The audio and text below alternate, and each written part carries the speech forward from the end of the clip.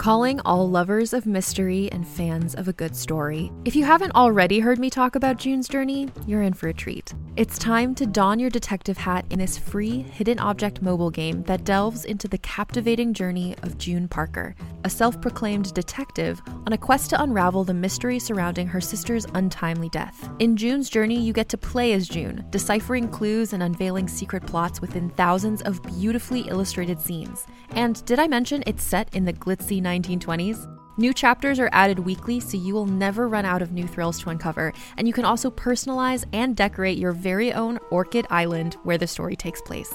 How sharp are your detective skills?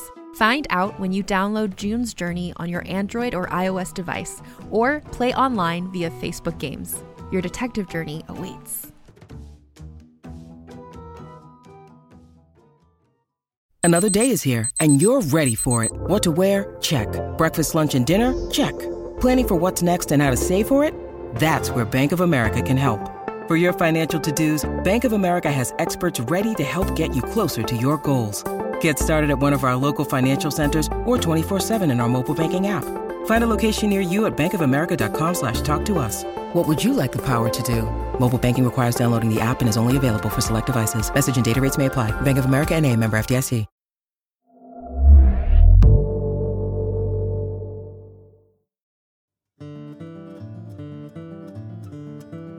Realm presents Bullet Catcher, Season 2, Episode 8. Again.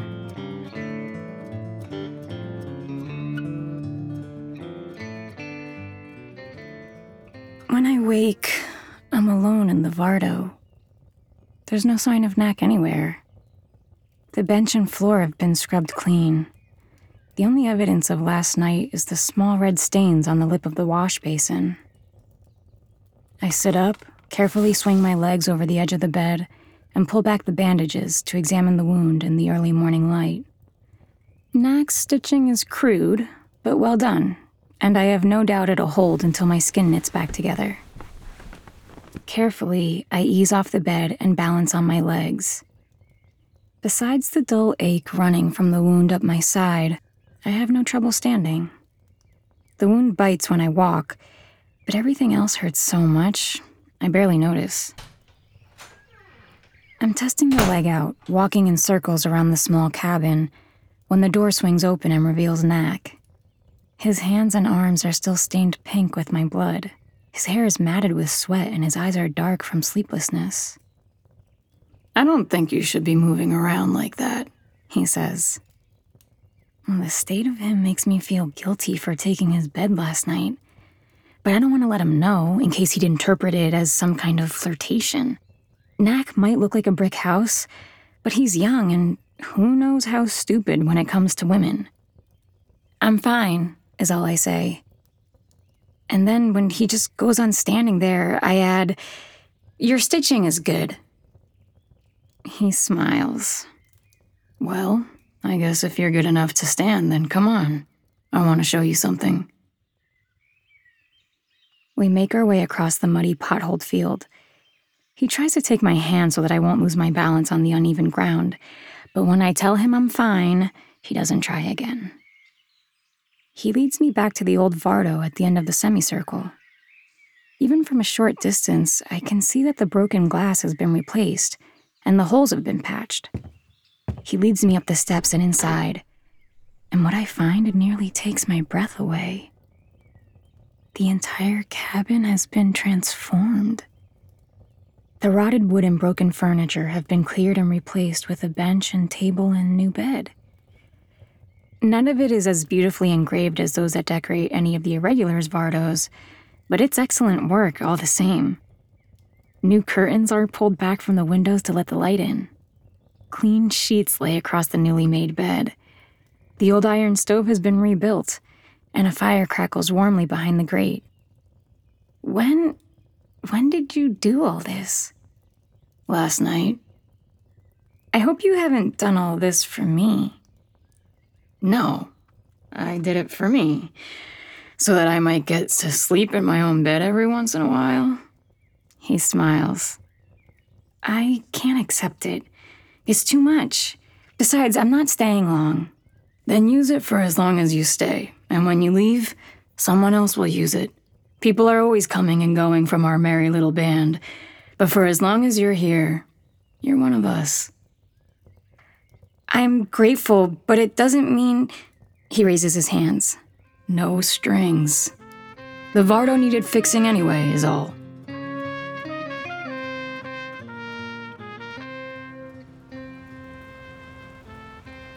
The rest of the day is cold, and it gives way to a colder night. Alone in the Vardo, my small temporary home, I light the lamps and start the fire. Outside, the rain begins to fall, pitter-pattering against the new windows, and stretched out on the newly sanded floor, my leg warming close to the fire, I can't help but think about Knack, and how he really isn't so bad. I don't trust him, to be sure. Where I'm from, it never profits a woman to trust a man, especially if he makes out like he's one of those kind and honest types. They are usually the ones who are least honest and most mean. But there is a part of me that hopes Knack isn't like that. And he isn't the worst-looking guy who's ever got ideas about me. And perhaps I wouldn't be so quick to send him packing if my heart wasn't broken into a million pieces because of Lobo and Cass. And then it's all I can do to not picture them the way I last saw them, dead in the street. I roll over on my side and inch closer to the warmth of the stove. I squeeze my eyes shut and focus on the sound of rain pattering, heavy now against the glass. Tomorrow and every day after this, whether my leg's better or not, I will make Mel show me her secrets. I will learn how to make Nico, and everyone else responsible for Lobo and Cass, pay for all the days I'll spend without them.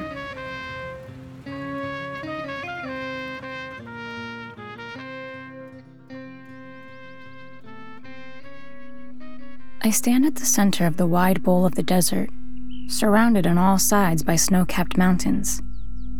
Evening is approaching. The sun has slipped behind the rim of the world. The sky is violet. Before me stands my parents' homestead, just as I remember it, before the fire. The sound of boots trudging through the soft sand, the jingle-jangle of spurs echoes off the mountains, filling the air with a sound like a funeral hymn. The procession passes without taking any notice of me. 12 men clad in black with hoods over their heads and carrying on their shoulders a pair of caskets. A 13th man leads the way, torch held high overhead. Nico. As they march past, night drops like a curtain over the desert. Starless, pitch black. The only light comes from Nico's torch as it steadily marches towards our homestead. It's so dark I can't even see my hands in front of my face. I have no sense of my body, of running to catch up to Nico. And even when I close in on the light, there's no one there at all. Just a burning torch hanging in the air. A will-o'-the-wisp. Only when we come to the homestead do Nico and the other 12 reappear, as if emerging from a dense fog. They climb the front steps to the uneven porch our father built. They lay the caskets down there. Nico flicks the air with the torch and the caskets are opened. And lying there are Lobo and Cass, made up in that pale funeral makeup that makes a person look like a clown. There we are, Nico and I, looking down at the two bodies. And when I look up at Nico, he's crying that quiet kind of crying, when the tears come like crazy, but you're so sad you don't make a sound. And when I look back down at the bodies, it's not Cass and Lobo at all, but our parents. Except I can't quite make out their faces, 'cause I can't rightly remember what they look like. And then Nico puts his hand on my shoulder and squeezes, and I gasp with a heartache so fierce and sudden that it shocks me into waking.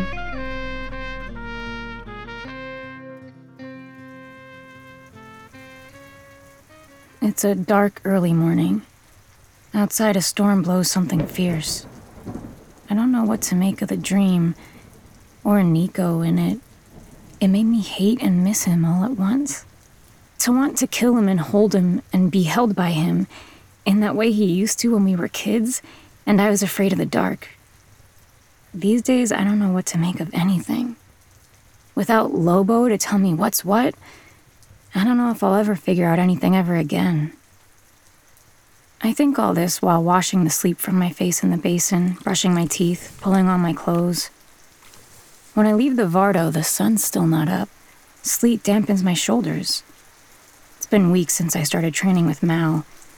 And ever since my leg got good enough, I've been taking these early runs to get my strength back and to burn off the anger and sadness that accompanies every new morning.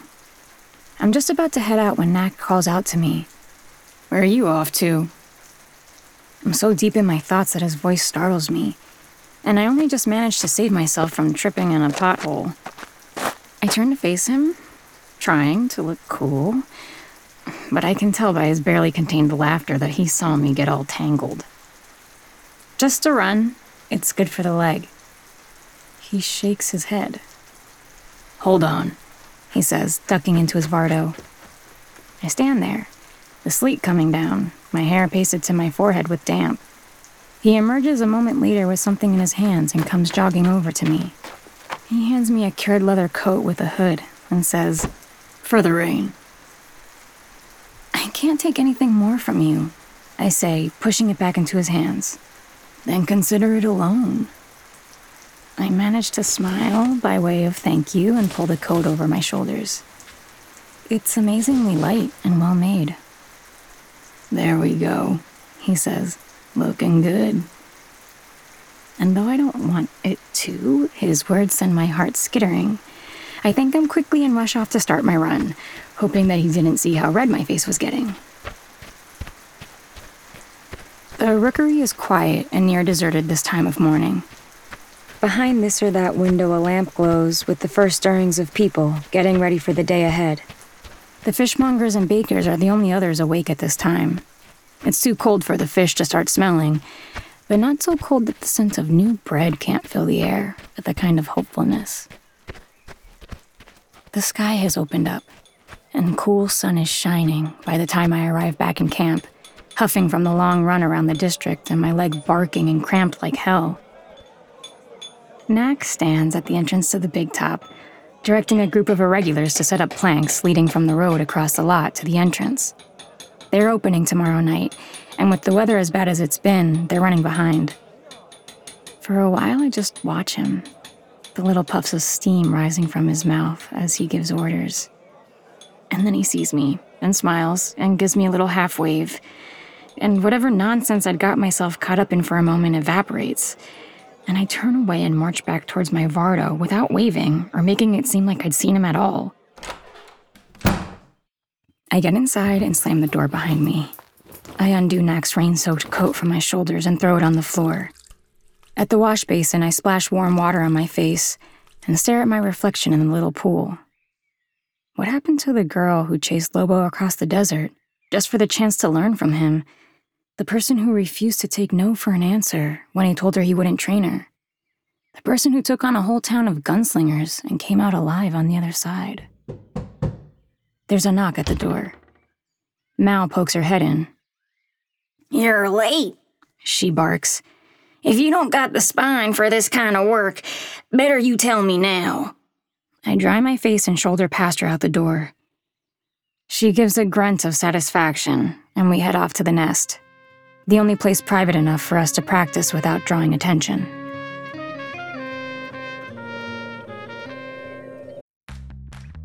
You can shop from anywhere doing pretty much anything. You might shop while working, eating, or even listening to this podcast. And however you shop, we all know and love the thrill of the hunt. But do you also know how to get the thrill of the best deals? Because Rakuten shoppers do. With Rakuten, they get the deals they love with the most savings and cash back. And you can get it too. Start getting cash back at your favorite stores like Sephora, Nike, and even Expedia if you're looking to get some travel in. And getting cash back doesn't mean you have to miss out on sales because those can just be stacked right on top. It's easy to use and based on a simple idea. Stores pay Rakuten for sending them shoppers, and Rakuten shares the money with you as cash back through PayPal or check. Download the free Rakuten app and never miss a deal. Or go to Rakuten.com to start getting the most bang for your buck. That's RAKUTEN.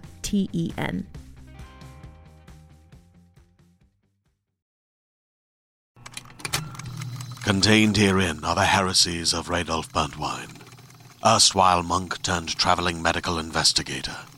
Join me as I uncover the blasphemous truth of a plague-ridden world, that ours is not a loving God, and we are not its favored children.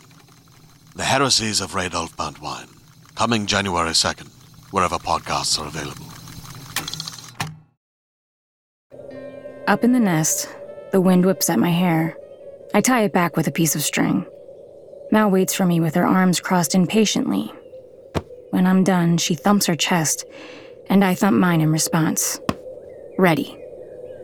She shows me the stance I should take, and I mirror. Then she kicks my feet to spread them out, hits my shoulder with her fist like a hammer to tell me I'm too crouched. Finally, she takes a couple steps back and nods, satisfied. Then she leans in close to my ear and says, "Remember what they did?" I remember. "So what are you gonna do about it?" "Hurt them." "Good. Let's see it." She counts out 20 paces and turns. She thumps her chest again to check if I'm ready. I take a breath and think about all the times we've done this so far, and all the new scars and missed chances I have to show for it. But again, I've learned how not to be afraid, and I thump my chest in return.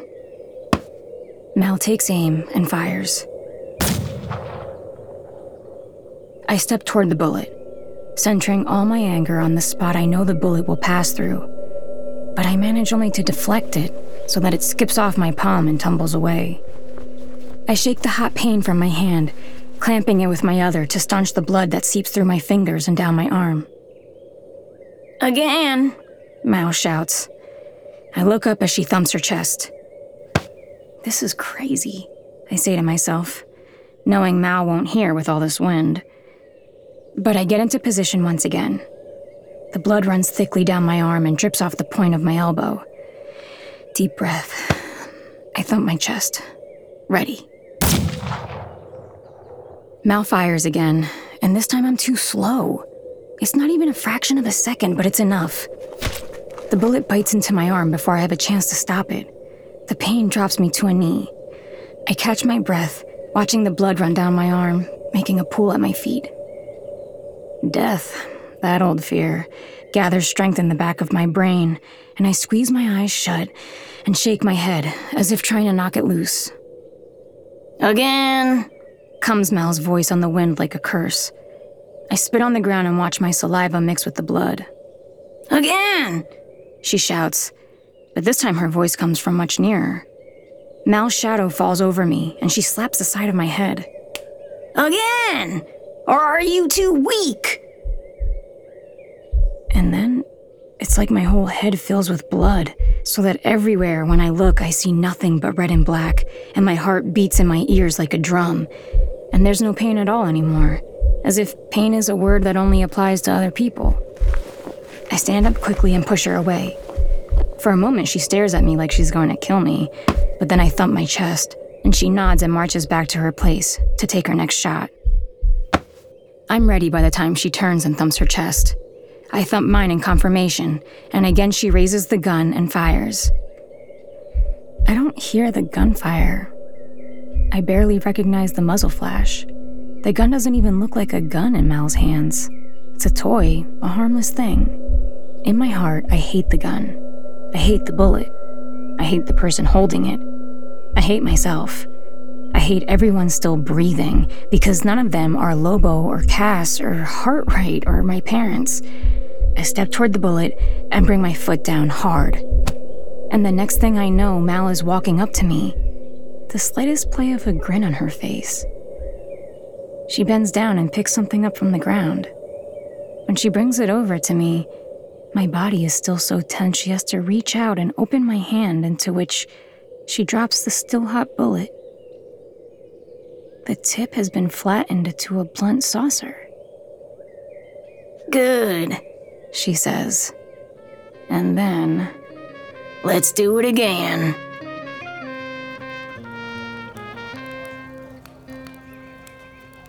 Later that night, I sit on the steps of my Vardo, a plate of half-eaten chicken and potatoes balanced on my lap, and a hot cider cooling in a mug beside me, watching Knack lead a sing-along with the rest of his troop around a bonfire they've made in the center of the lot. It burns so hot I can feel the heat on my face, even from this distance, where the light of the fire only splashes here and there across my Vardo. My Vardo. When did I start thinking of it that way? Knack waves his arms at Rado, who saws a bow across the strings of an old fiddle. The sound is somehow mercilessly rough, but catchy. And most of the other irregulars dance and jig around the fire. And now Knack is waving for Rado to stop and for the others to pause. He wears a huge smile. His hair looks like fire in the flickering light, and there's a bottle of clear alcohol in his hand that he sloshes about as he talks. He holds their attention with his smile, his arms outstretched like he's about to try to bring them all into one big embrace. And then he shouts, "Tomorrow we open." And all the irregulars burst into a cheer. And then Rado puts the bow to the fiddle and everyone is dancing again. Knack takes a tour around the fire, locking arms with his compatriots and twirling with one of them after another. And when he's back where he started, he looks dizzy and ecstatic with the music and heat and excitement. And that's when he looks past the fire, past the dancers, past Rado playing the fiddle, and Eos, who's just joined him with a harmonica. And for a moment, I don't know what he's looking at, until he raises his hand and I realize all of a sudden that he's looking at me, and that he must have seen me staring at him all this time. I wave back at him, my hand all bandaged up from training with Mal. Then he's waving for me to come join them around the fire. I shake my head. And then he's making his way toward me, shaking hands with his irregulars as he passes them, and all the time staring at me like I'm the only thing the light can touch. My heart races. The wooden steps I'm sitting on complain loudly as Mal adds her weight to them. She follows my gaze toward the fire. "What you doing here all by your lonesome?" she says. When Knack sees Mal sit down, he melts back into the party. "Just thinking," I tell her, pushing the potatoes around on my plate with my finger. "You do too much of that," she says, and then, "You should eat. You need your strength." I pinch off a bit of the potato and put it into my mouth. We sit there in silence for a time, both of us watching the merrymakers around the fire, and maybe, for the moment, we both wish we were more like them than us. "You did well today," Mal says, as if it pains her to give a compliment. "Thanks," I say, and silence falls between us once again. We watch as some of the dancers break away from the fire and head back for their Vardos, some alone and some in pairs. "You know," she says, "I was once like you." "How am I, exactly?" "Soft," she says, reaching into her coat and pulling out a cigarette. She lights it, letting the smoke out slowly through her nose. "Not all the way through. There's a hard center in you. It's how you've made it this far without getting yourself killed. That hard little center. Today, I saw it." "I can't imagine you ever like me." She laughs at that. A short, mean, tobacco-stained laugh. "Believe it or not, I was. And once upon a time, I was young as well. I had a pa, a ma, a teacher. A good teacher who taught me how to catch bullets like I was dancing, just like your teacher taught you." "What happened to them?" I asked the question already knowing the answer. "Murdered. Every last one of them." She exhales another lungful of smoke and flicks the cigarette into the mud. For a long time, my bones would hurt from missing them. Hurt so bad I couldn't get out of bed, and I cried so much my teacher told me I'd die of thirst. He told me that till the day he was killed, too. It didn't get any easier until the last of them was killed. Then it got easy all at once. I had nothing left to lose. That's where you're at right now. There's nothing left for them to take from you, and that makes you strong. The fire has died down to a low flame by now. The dancing and music are over, and those who remain hold close to each other for warmth, not yet ready for the night to end. I watch Knack say his goodnights and clumsily make his way across the potholed mud field back to his Vardo. They could kill me, I say. She scoffs. What is your life but something to trade? And what do you reckon I'd trade my life for? She doesn't say another word until I meet her eyes. Revenge, she says. She stands and starts to walk away, but then stops and half turns back to me and says, If I were you, I'd best stop thinking of Knack in the way you've been thinking of him. I don't think of him at all. She shakes her head. You're no good at lying. You go down this road, and he'll be just one more person the gunslingers have to take from you. Then she turns and walks away, back to her Vardo.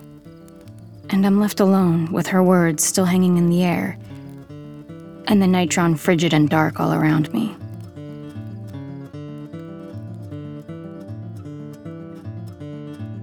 You're listening to Bullet Catcher Season 2 by Joaquin Lowe. Produced by Realm, your portal to another world. Listen away.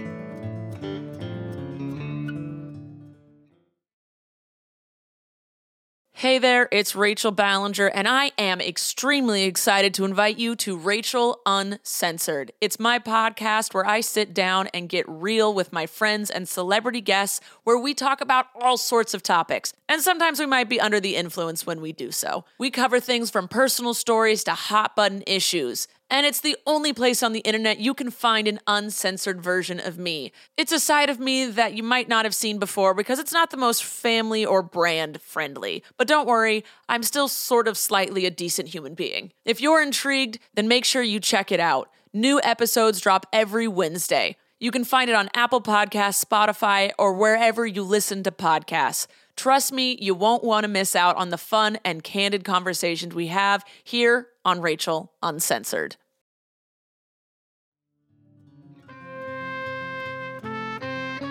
Bullet Catcher is written by Joaquin Lowe, produced by Marco Palmieri, and executive produced by Molly Barton. Performed by Inez del Castillo. Audio produced, directed, and designed by Amanda Rose Smith. Additional editing by Corey Barton. Original theme composed by Hashem Asadolahi, with performances by Justin Morel and Josh Deutsch. Cover art by Christine Barcelona.